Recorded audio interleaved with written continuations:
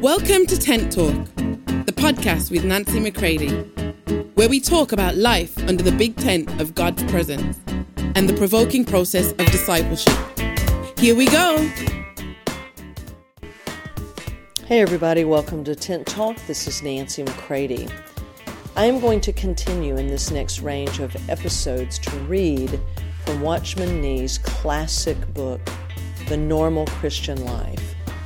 Now, last year, I read in a series called One Off, numbers 1 through 9.0. On the dates October 25th through November 5th, I read chapters 1 and 2 of Normal Christian Life, and you can refer back to those. But in this series of episodes, I'm going to read from the Normal Christian Life. And chapter 3 is where we open.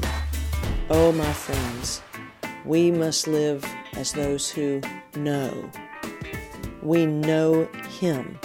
We know truth. This will be the most sure footing for us to fight the fight of faith, for us to advance the kingdom.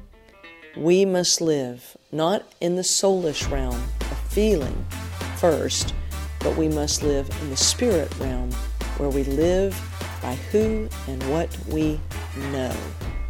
And then let your feelings line up with the truth. So here we go. Take hold of this, listen to this, and let the truth of the gospel grip you at entirely new depths. And we continue on with chapter 4, reading from the classic, The Normal Christian Life by Watchman Nee. The second step, even so, reckon. What does reckoning mean?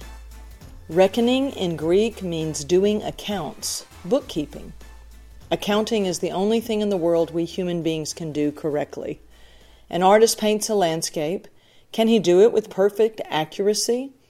Can the historian vouch for the absolute accuracy of any record or the map maker for the perfect correctness of any map? They can make, at best, fair approximations. Even in everyday speech, when we try to tell some incident with the best intention to be honest and truthful, we cannot speak with complete accuracy.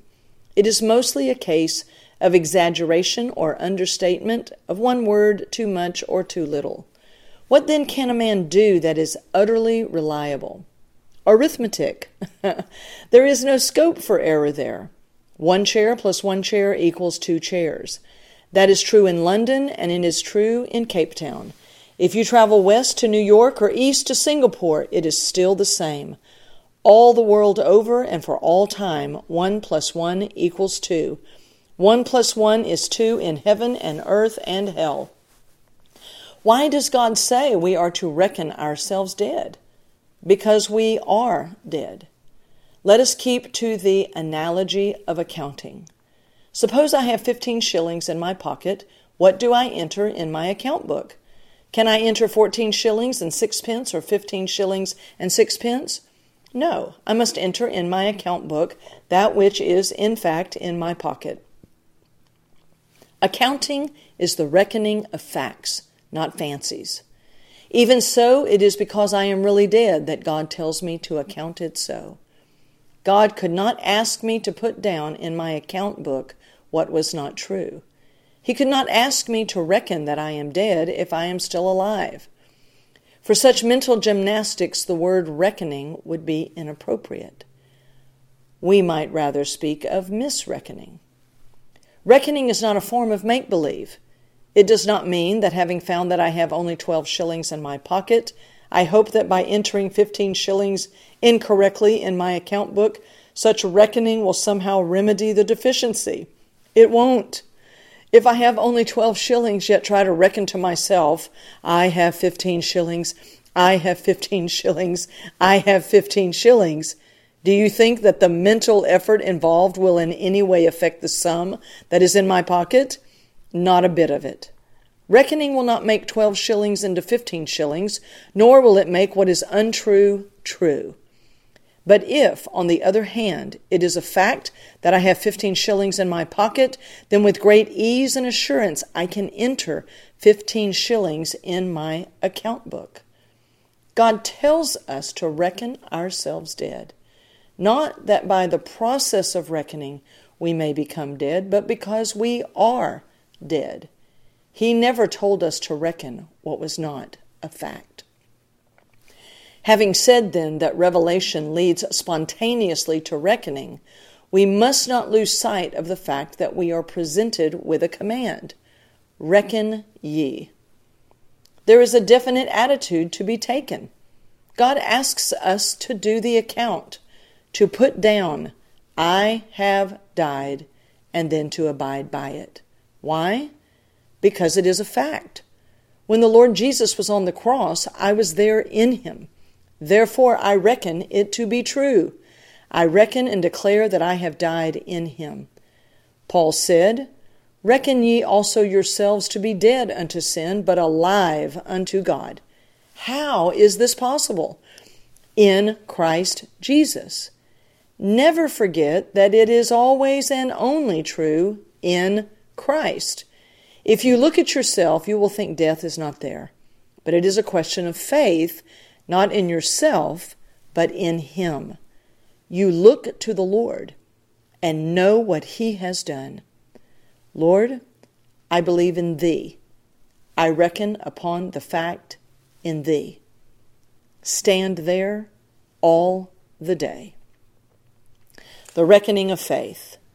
The first 4.5 chapters of Romans speak of faith and faith and faith. We are justified by faith in him. Romans 3:28, Romans 5:1. Righteousness, the forgiveness of our sins, and peace with God are all ours by faith. And without faith in the finished work of Jesus Christ, none can possess them. But in the second section of Romans, we do not find the same repeated mention of faith, and it might at first appear that the emphasis is therefore different. It is not really so, however, for where the words faith and believe drop out, the word reckon takes their place. Reckoning and faith are here practically the same thing. What is faith? Faith is my acceptance of God's fact. It has always had its foundations in the past. What relates to the future is hope rather than faith, although faith often has its object or goal in the future, as in Hebrews 11. Perhaps for this reason, the word chosen here is reckon. It is a word that relates only to the past, to what we look back to as settled and not forward to as yet to be. This is the kind of faith described in Mark 11:24. Quote, All things whatsoever ye pray and ask for, believe that you have received them, and ye shall have them. Close quote. The statement there is that if you believe that you already have received your request, that is, of course, in Christ, then you shall have them. To believe that you may get something, or that you can get it, or even that you will get it, is not faith in the sense meant here. This is faith, to believe that you have already got it. Only that which relates to the past is faith in this sense.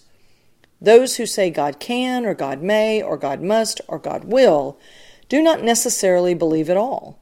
Faith always says, God has done it. When, therefore, do I have faith in regard to my crucifixion?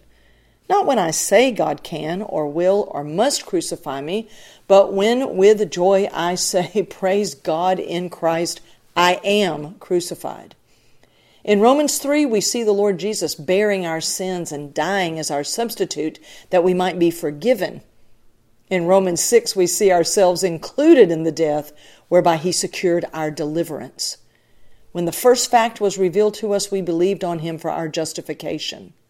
God tells us to reckon upon the second fact for our deliverance, so that, for practical purposes, reckoning in the second section of Romans takes the place of faith in the first section.